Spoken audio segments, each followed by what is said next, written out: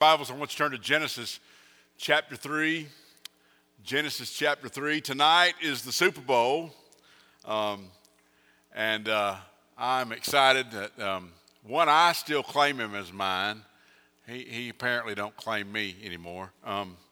Chris Jones, defensive tackle all-pro defensive tackle for Kansas City Chiefs, so I wear his colors today in honor of him. So went to Houston High School, and dear friend, so sweet, and a good guy. But anyway, it's the Super Bowl, and in preparation for the Super Bowl, both teams have watched film.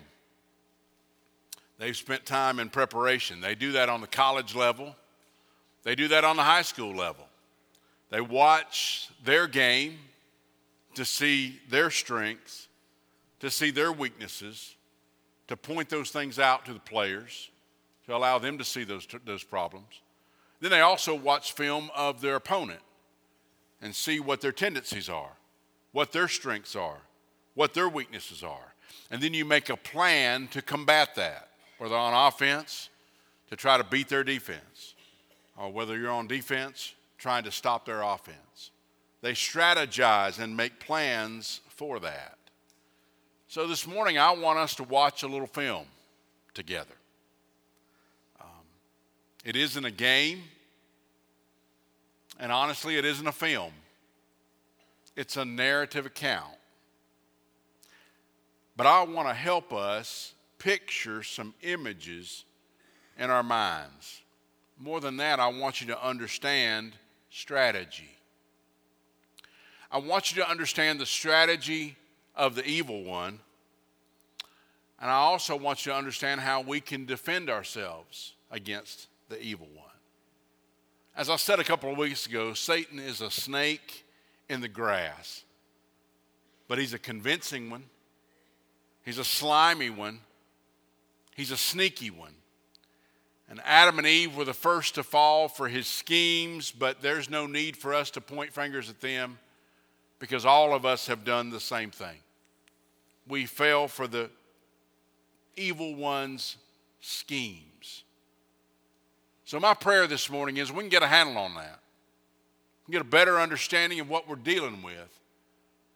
Better know how to combat it. But then another step that we won't know today, we'll know in the coming days, is do we carry out those combative strategies to gain victory in our lives? It's found in Genesis chapter 3, verse 1 through 6. And I'll just tell you, I don't believe this is just a one-time occurrence. I believe that this is a one-time occurrence that explains what happens again and again and again in our lives. A blueprint of sorts for what we deal with. Genesis chapter 3 says this. Now the serpent was more crafty than any other beast of the field that the Lord God had made. He said to the woman, did God actually say, you shall not eat of any tree in the garden? And the woman said to the serpent, we may eat of the fruit of the trees in the garden. But God said, you shall not eat of the fruit of the tree that is in the midst of the garden. Neither shall you touch it, lest you die. But the serpent said to the woman, you will not surely die. For God knows that when you eat of it, your eyes will be opened and you'll be like God, knowing good and evil. So when the woman saw that the tree was good for food, and that it was a delight to her eyes, and that the tree was to be desired to make one wise, she took of its fruit and ate. And she also gave some to her husband who was with her, and he ate. There was no need for her to sin. She was placed in the Garden of Eden. She had everything she needed around her, yet she wanted more. Even the garden in all its beauty was not enough. And the one place that she was forbidden to go, the one thing that she was forbidden to do, that's what she wanted to do. It's where she went. So often that is the case. We often have so great an appetite for the things that we need to stay away from. The things that often lead us astray. So I want you to be well aware this morning that the devil is on attack. He knows how to place things before us that would most lead us to fall. I told you a couple of weeks ago, it's not because he's omniscient that he knows all things. It's because he and his army of demons watch us to see our tendencies, to see what we look at, to see how we respond and how we act and what we say. And he leads us to fall in those areas, just like he did with this first question that he asked in verse 1. He said, did God actually say you shall not eat of any tree in the garden? That's just a question. That's not just a question. It's a twisting, deceptive type question. He did not question the love of God. He did not deny the existence of God. I'll tell you what he did. He went after the Word of God. He attacked the Word of God. So I want you to notice this process. First thing he does is he attacks God's Word. He asks the question, did God actually say, and then he twists the question. Did God say you shall not eat of any of these trees? Now remember, it was the Word of God that gave Adam and Eve everything that they had.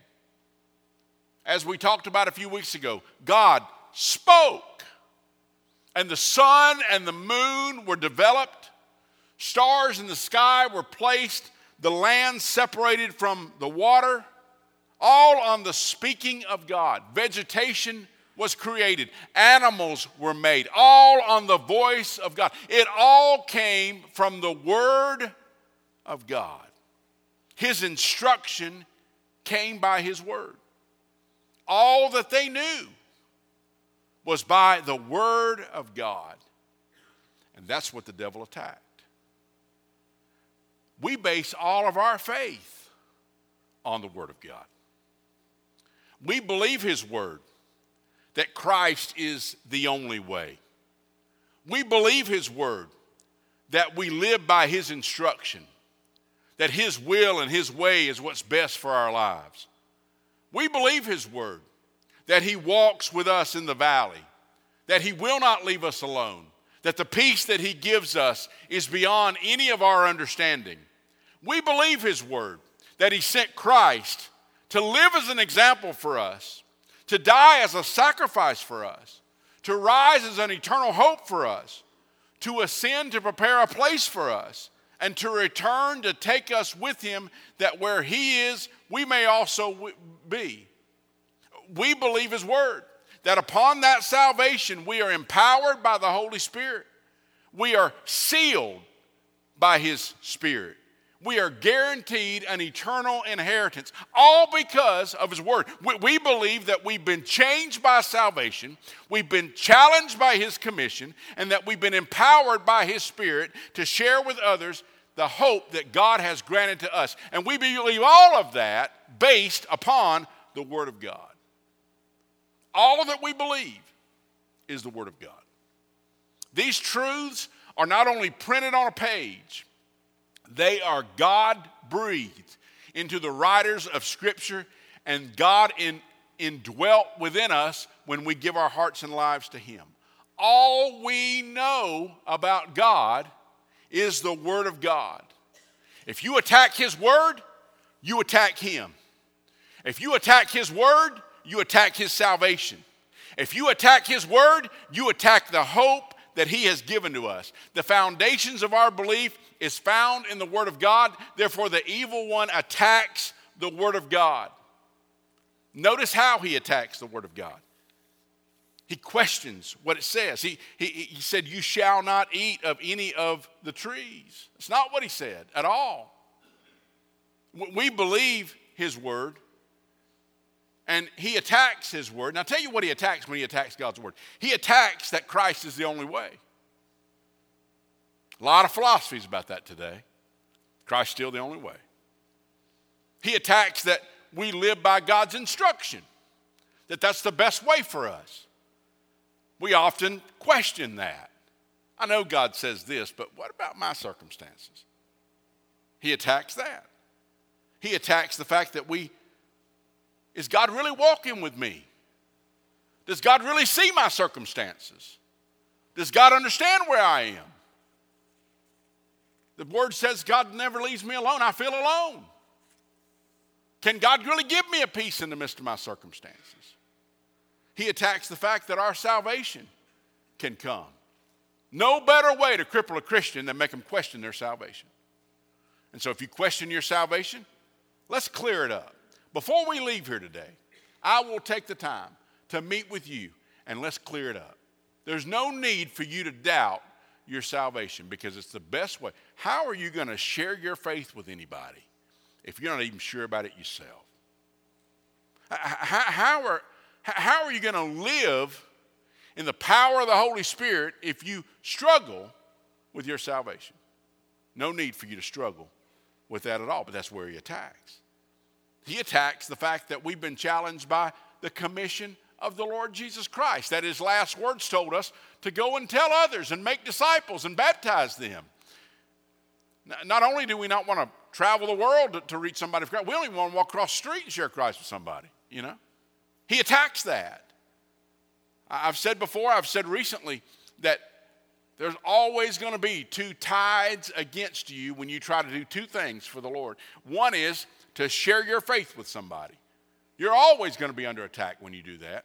And prayer, there's always an attack for prayer. You'll think of something else you need to do instead of pray. So you'll get up and stop praying. And the devil loves to get us not to evangelize people and not to pray because that's where the power is. So he attacks those things. He attacks the fact that we're empowered by his Spirit to share. You'll say, well, I don't know what to say. I don't know what to do. He'll give you the words to say. When he opens the door and you walk through it, you're empowered by the Spirit of God. But the devil's going to whisper in your ear, you ain't adequate. You can't handle it. He attacks the Word of God. Not only does he attack, but he also questions the Word of God. Satan is trying to bring doubt. He says, did he really say that you could not eat of any fruit? No, he didn't. It's not what he said. He said, you may surely eat of every tree of the garden, but this one. But what God said and what the devil said is polar opposites. And that's how he questions God's word. The devil has convinced the world to ask us, is God's plan really what's best for me? I mean, if I know what the Word of God says, and I see how it tells me to live, I mean, is that really the best plan for me? I don't know that you ask that out loud. But every time we're tempted to sin and we struggle with it, that's exactly what we're asking. Is God's plan what's best? Maybe how about this question? How can a loving God hate those who disagree with God's word? How can he do that? That's a question the devil loves to throw out. Is the Bible really relevant today? I mean, come on, things 2,000 years old. Is it really relevant today? That's a question the devil loves to throw out. And all of that is twisting. All of it is a perversion of God's word. I'll tell you what God said. God said adulterers and perverts and liars and thieves and murderers will not inherit the kingdom of God. That's what he said. If they come to Christ, he will wash away their sins. He will remove their sins.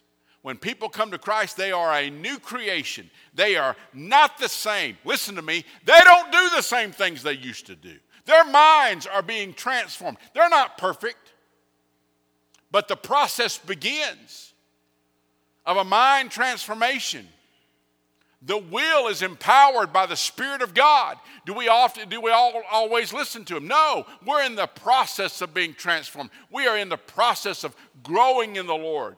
The process for living that changes. Our purpose for living changes. All of that changes. And when people remain in their sins and do not come to Christ, or when they struggle in their walk with Christ, God does not hate those folks. God does not hate them. When we speak against sin, I want to be clear about something. When we speak against sin, I'm not telling us to hate the sinner. I'm telling us to hate the sin. And no matter what the sin may be, we have a responsibility to share the gospel with folks. To not let them be brainwashed by an evil world in which it's led by the evil one. to convince us that the sins of yesterday are somehow not sins today. It is a twisting and a perversion of God's word. God does not hate those folks. God loves those folks. God loves those enough to send Christ to die for them.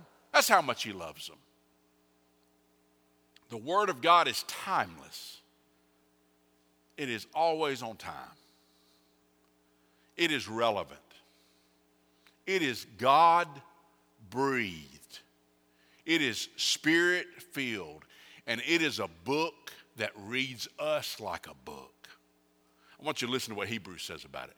Hebrews 4:12 and 13 says this: "For the word of God is living and active, sharper than any two-edged sword, piercing to the division of soul and of spirit and of joints and of marrow, and discerning the thoughts and the intentions of the heart." You know why it's such a struggle for you to spend time in God's word? Because the devil don't want you to read God's word and to sense the Spirit of God discerning your thoughts and the intentions of your heart. We'd just soon stay distant from that. And no creature is hidden from his sight, but all are naked and exposed to the eyes of him to whom we must give account. So I don't want to be naked and exposed, so I'll just not spend time in God's word. That's why we don't like it. That's why we struggle with it. That's why the forces of the evil one come against you and get you struggling. Those of you who are trying to be on a reading plan and you get behind a little bit and you get discouraged and get overwhelmed by that and say, I'm just going to give it up. Don't do it. Don't do it. I don't know what they're telling you to do. Skip it and go start today afresh and new. But you stay in God's word every day. If you can't handle the chapters you got to do, don't do them all. I'm giving you permission. Don't do them all. But you be in God's word every day. You spend time in God's word every day. You need it. You're going to be saturated with this old evil world the rest of the day. You better take time out to hear from God. I'm just telling you. Don't tell me you don't have time. You don't have time not to. You got to take in God's word. And if somebody asks you if you believe that only people that believe like you go to heaven, you tell them no. No. Tell them this. I believe Jesus. I believe what Jesus says. That's what I believe. And you know what Jesus says? Jesus says in John 14:6, I am the way, the truth, and the life, and no man comes unto the Father except through me. So I don't know all the things that I believe. I don't know if all they're correct, but I know one thing. I believe in Jesus, and I believe what Jesus said. And Jesus said you have to come through him. You just point folks to Jesus. He's the one that said it. You got an issue with it, take it up with him. But take it up with him. Get on your knees and get before him and take it up with him. All of that is questioning the word of God. And when Satan questions God's word, he wants us to question his word. He works hard on us questioning the word of God. Not only that, but he distorts God's word. He rephrases this question in a negative way. He says, did God say that you shall not eat of any tree in the garden? Well, they'd starve to death. That'd be the case. He didn't say that at all. What did God really say? He really said, you may surely eat of every tree in the garden, but of one. I'll tell you what the devil's trying to do. He's trying to cast doubt on God's motivation. He's trying to cast doubt on, is God holding me back from opportunities? I mean, what looks like out there in the world looks like the best thing to do. That's the stuff I want to do. If I do what God tells me to do, I'll be held back from those things. I won't be able to enjoy all those things. That somehow God don't want you to be happy. No, I'll tell you what. He's trying to keep you from getting trapped. That's what he's trying to do. He's trying to keep you from getting trapped. We can get trapped in habitual lifestyles of behaviors that we were not designed to be a part of. God didn't make us for that. And when we go outside of God's purpose for our lives, we get hooked on stuff we don't need to be hooked on. Satan tempted her by telling her she would in fact be like God. He was making God out to be so jealous that he was holding her back from his potential, from her potential. And I want to be clear, because the Old Testament's clear. We serve a jealous God. We do. I don't know how that hits you where you are, but I'm sorry. We serve a jealous God. But I want to be clear about something. He's not jealous of us. He's jealous for us. He wants all of us. He wants all of us. He wants the best for us. And the devil does not. And so the devil's going to try his best to limit our potential, because our greatest potential is found in Christ. And one way the devil does that, the one way he works in this world, is through distorting God's word. But that's not the only thing that happened, because this wasn't all the devil. So let's turn to Eve for just a minute. What did she do? She fell into temptation. Why did she fall into temptation? I'll tell you why. She diminished God's word. She did. When she began to think about it and continued to look at opportunity before her, God's word got smaller. The whispers of that snake got louder. And if you ignore God's word, walk away from God's word, or don't apply God's word to your life, it's going to happen every time. I promise you. I'll tell you how the devil does it. He does it in two different ways. One is he works in our world, and the world gets so loud in distorting the word of God that that's what we hear, and that's all we hear. I mean, listen, folks, it is all right. It's being shouted all around us. It's being shouted in the news we watch. It's being shouted in the twisting of science. It's being shouted in the polarizing focus on politics. Tear God's people up through politics instead of on the power of the gospel. So he does it loud like that. But I'll tell you how else he does it. He does it by whispering to us individually. Did God really say? Do you really think? Does that apply to you? What about your circumstances? Man, that is easy to fall to. We have an inborn nature within us that pulls us toward it. And the first one to face it, who didn't have an inborn tendency like we do, fell for it. Eve fell for it. And Adam, just dumbly following along, joined right in.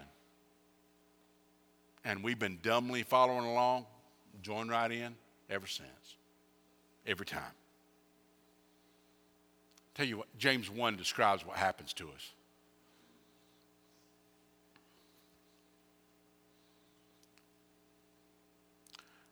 I pray that when I read this passage, you'll see if it applies to your life and what's really happening in your life. But each person is tempted when he's lured and enticed by his own desire. Then desire, when it has conceived, gives birth to sin. And sin, when it is fully grown, brings forth death. And I want you to understand the New Testament concept of death. You say, well, preacher, what I do, I'm not going to die doing that. Yeah, you are. Yeah, you are. My grandmother went home to be with the Lord years ago. And I didn't lose her. I know where she's at. Okay? And I miss her. And the reality is that she never died. Scripture tells me that when she closed her eyes in death here, because of her commitment to the Lord Jesus, she opened her eyes in glory. It was a transition. She left the shell behind. I lived away from her. I didn't see her in her last days, and when I saw her corpse, it broke my heart that I hadn't seen her alive.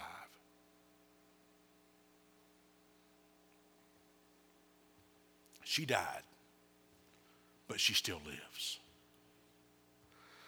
So I want you to understand that there are deaths that happen in our lives spiritually that don't stop our heart from beating. Our brains keeps going. But we find out that our relationships with others become very strained because of our sin patterns. We find out that our honesty with others becomes very strained. There's a death that takes place, a separation that takes place, a chasm between us and others. There's a chasm that happens between us and God as we continue in sin patterns and don't acknowledge them.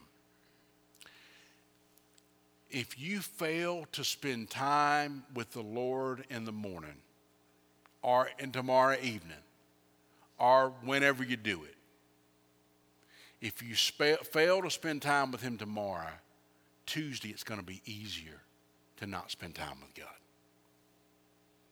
Wednesday it's going to be easier not to spend time with God. Thursday you're going to start getting good at it. Friday you're going to be that much worse shape. By next Sunday, you're going to be putting on a fake smile when you come to church, trying to hide the fact that you ain't seen hide or hair of the Lord in the last week. That's a death that's taking place. You understand that? Because we have an ongoing relationship. Okay? If I live with my family for the next week and I never speak to any of them, I hope I make it to church next week. But that's a death that's taking place. And that's the kind of death he's talking about. Now, stupid sin patterns that lead to habits that lead to degradation will lead to death as well. And we all know cases where people got too caught in sinful patterns and they lost their life because of that. But I want you to understand, there's deaths that can happen before your heart stops and your brain stops functioning. And God wants to protect us from that by doing the baby steps of living out our faith for the Lord on a consistent basis. Eve considered the temptation, just like James 1:14-15 tells us. Eve considered the temptation. She grew an appetite for the fruit of temptation, and her perspective changed. When you entertain the options the devil throws out, be careful, it'll change your perspective. You'll see it differently. Now she saw it was good for food. What started as a question to consider became a temptation. And I'm telling you, those questions can be subtle. They really can be. And that's the problem. The subtle nature of the questions that he asks us sometimes. Before you know it, the thought begins, if God really loves me, why would he deprive me from that? I mean, that looks like the best tree in the whole garden. Why shouldn't I do that? If he really cares for me, why would he deny that? You see the twisting of the truth there? The psalmist tells us how to combat it. All of Psalm 119 tells us how to combat it. But Psalm 119:11 says, I have hidden your word in my heart that I might not sin against God. The best combat you have toward the evil one is to know the word of God, to spend time in the word of God. It is when these questions come that the word must not be diminished in our mind, but be amplified in our mind. Because I'm telling you, you'll go in a hole if you are not careful. When we open our mind to consideration, when we begin to dialogue with temptation, we're in trouble, folks. You're in trouble. I like what Scripture says, snatch them from the fire. I tell those men on Tuesday morning sometimes, the reason why we meet at 6 a.m. on Tuesday, and the reason why we meet at 9 a.m. on Tuesday, and the reason why we read through books together to talk about how to live out our faith for the Lord, and the reason we discuss that is I'm hoping, dear God, I can snatch some old boy from the fire, keep him from doing something stupid in his life. God, wake us up. Wake us up before we go too far. The steps of temptation are there's a reflective question. As Barney Fife says, nip it in the bud when that comes, okay? There's a reflective question. The second thing is there's a desire. There's a desire. And then the third thing is where the sin comes in, and that's a sinful action. And the answer to walk away from temptation is don't focus your attention on the question. Get back to the Word of God. Instead of considering the temptation, consider this. And if you don't know this scripture, you need to write it down. If you don't write nothing else down, you need to write this down and live by it. It's 1 Corinthians 10:13. It'll pull you out of a hole. No temptation has overtaken you that's not common to man. You're not an exception to the rule. We all face temptation. It might be slightly customized, but I got news for you. If we were to stand up this morning, and we're not going to, if we were to stand up this morning and confess all our sins to each other, and I had a big board up here, there ain't a board big enough to cover Pickens County to cover all our sins, okay? And I were to write them up there. You know what you'd see? You'd just see 4 or 5 categories. You wouldn't see that many different things. I mean, there's nuances, and I know you're different than the rest of us. See how he does it? Somehow you're different. The reality is, no temptation sees you except what's common. God is faithful. I want you to hear me. You got to hang your hat on this. He will not let you be tempted beyond your ability. But with the temptation, he will also provide the way of escape, that you may be able to endure it. God will provide a way out. The way to sin may be this big old wide open door right in front of you. That's so easy. And you feel this sucking feeling that you're just going into, like a vacuum. But take a second look. Look around a little bit. God's provided another way out. And when you fail to amplify God's word in your life, that's a key passage. Psalm 119:11 is another key passage. Memorize them. Say them. When you fail to amplify God's word in the midst of your temptation and instead diminish God's word, you're going to fall to it. You're going to fall to it. She also added to God's word. I want you to notice what happens once she starts having a conversation with Satan. I hope that raised a red flag when I said that. When she starts having a conversation with Satan. She said that God said not to touch the tree. He said, neither shall you touch it. That's not true. He didn't say that. He didn't say that. We need to stick to God's word. And we don't need to be conversing with Satan. Converse with God. Call out to God. We don't take away from God's word because we don't like that part. We don't need to add to God's word. God said enough. He said all we need. Let's just follow what he said. Don't add to God's word. Not only that, she ignored God's word. When she saw that the tree was to be desired to make one wise, she's on a slide at this point. You're in a mess at this point because you're already reaching for the tree. 1 John 2 verse 16 tells us how we sin. It says, for all that is in the world, the desires of the flesh and the desires of the eyes and pride of life is not from the Father, but is of the world. All 3 aspects of sin is mentioned in that scripture, and all 3 aspects of sin happen in her life. I want you to see this. It's kind of like diagramming sentences in English. What a God-forsaken activity. But anyway. But I remember having to make those little things. I don't think kids know what I'm talking about now. But be diagram sentences, break it down. Well, let's diagram our sin and our temptation. Let's see what that's about. It says the desires of the flesh, the desires of the eyes, the pride of life. The desires of the eyes, she saw what she's looking for, okay? The desires of the flesh was that she wanted it. And the pride of life was that she could become like God if she did it. She'd call her own shots. She'd do it her way. Temptation got loud, her attention got distracted, desire got strong, and the word of God got ignored. And sin comes when we do things our way. Every time we sin, we try to become our own God. We try to run our own life.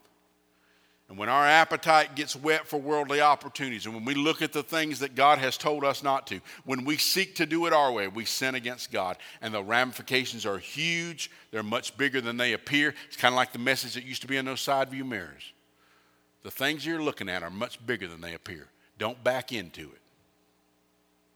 And I'm just telling you, the ramifications of our sin are much bigger than they appear. And we will look at those in the days ahead. But I want you to see it for what it is. Whereas salvation comes when we stop doing it our way, sin comes when we start doing it our way. And when we do, it's an attack on the Word of God. It's an attack on the truth of God. It's an attack on the character of God.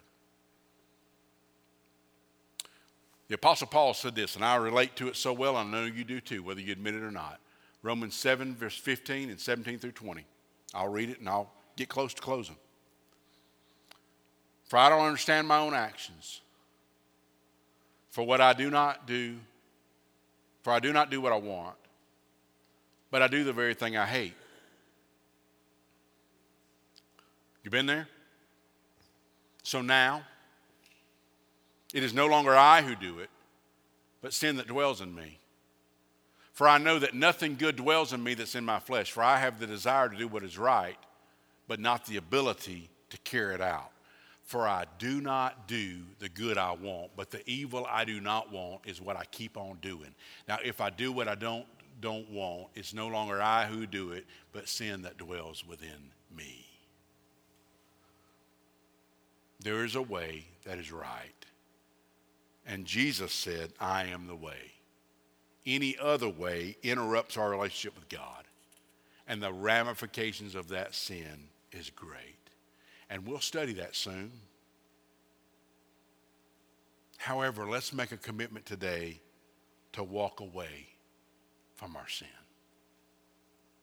Carlos Vilas was a Spanish monk who lived in India and wrote a book about living in India. And he talks about a bicycle ride that he took across the Indian countryside. And as he was riding, he noticed an unusual silence that came across nature. The birds stopped singing. Crickets mummed their calls. Everything got still with no clear explanation. And then off to the side, he looked and the mystery was solved, because what he saw there, not that far away, was a snake. That snake had his head raised up, and he was waving it back and forth with his eyes fixed on something. Carlos looked to see what the snake was looking at, and he saw a bird not far away.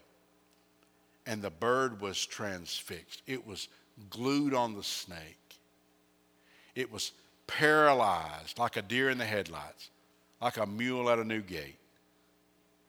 And in reality, mentally, he was, because some snakes have the ability to do that, and it leads to their domination. Vilas just braced for the impact in anticipation of what was going to happen. And then he thought, maybe I have time. And so immediately Carlos threw his bike down, started screaming at the bird, waving his arms and yelling at the bird until the bird stopped staring at the snake, looked at this crazy man, and flew off.